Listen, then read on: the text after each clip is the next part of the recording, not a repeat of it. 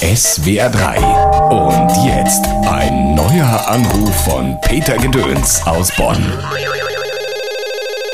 Guten Morgen, Herr Gedöns. Wer ist denn Herr Gedöns? Hier ist Günther Jauch. Wollen Sie nicht meine Talkshow übernehmen? Ich habe keinen Bock mehr. Ich brauche mal Zeit, um mein Geld zu zählen. Sehr lustig, Herr Gedöns, ja. Glauben Sie, es wird schwierig, einen Nachfolger für Günther Jauch zu finden? Ja, sicher wird das schwierig. Wer heißt schon Günther Jauch? Wie bitte? Ja, geht's noch, du Frittengabel? Ich meine, die Sendung heißt Günther Jauch.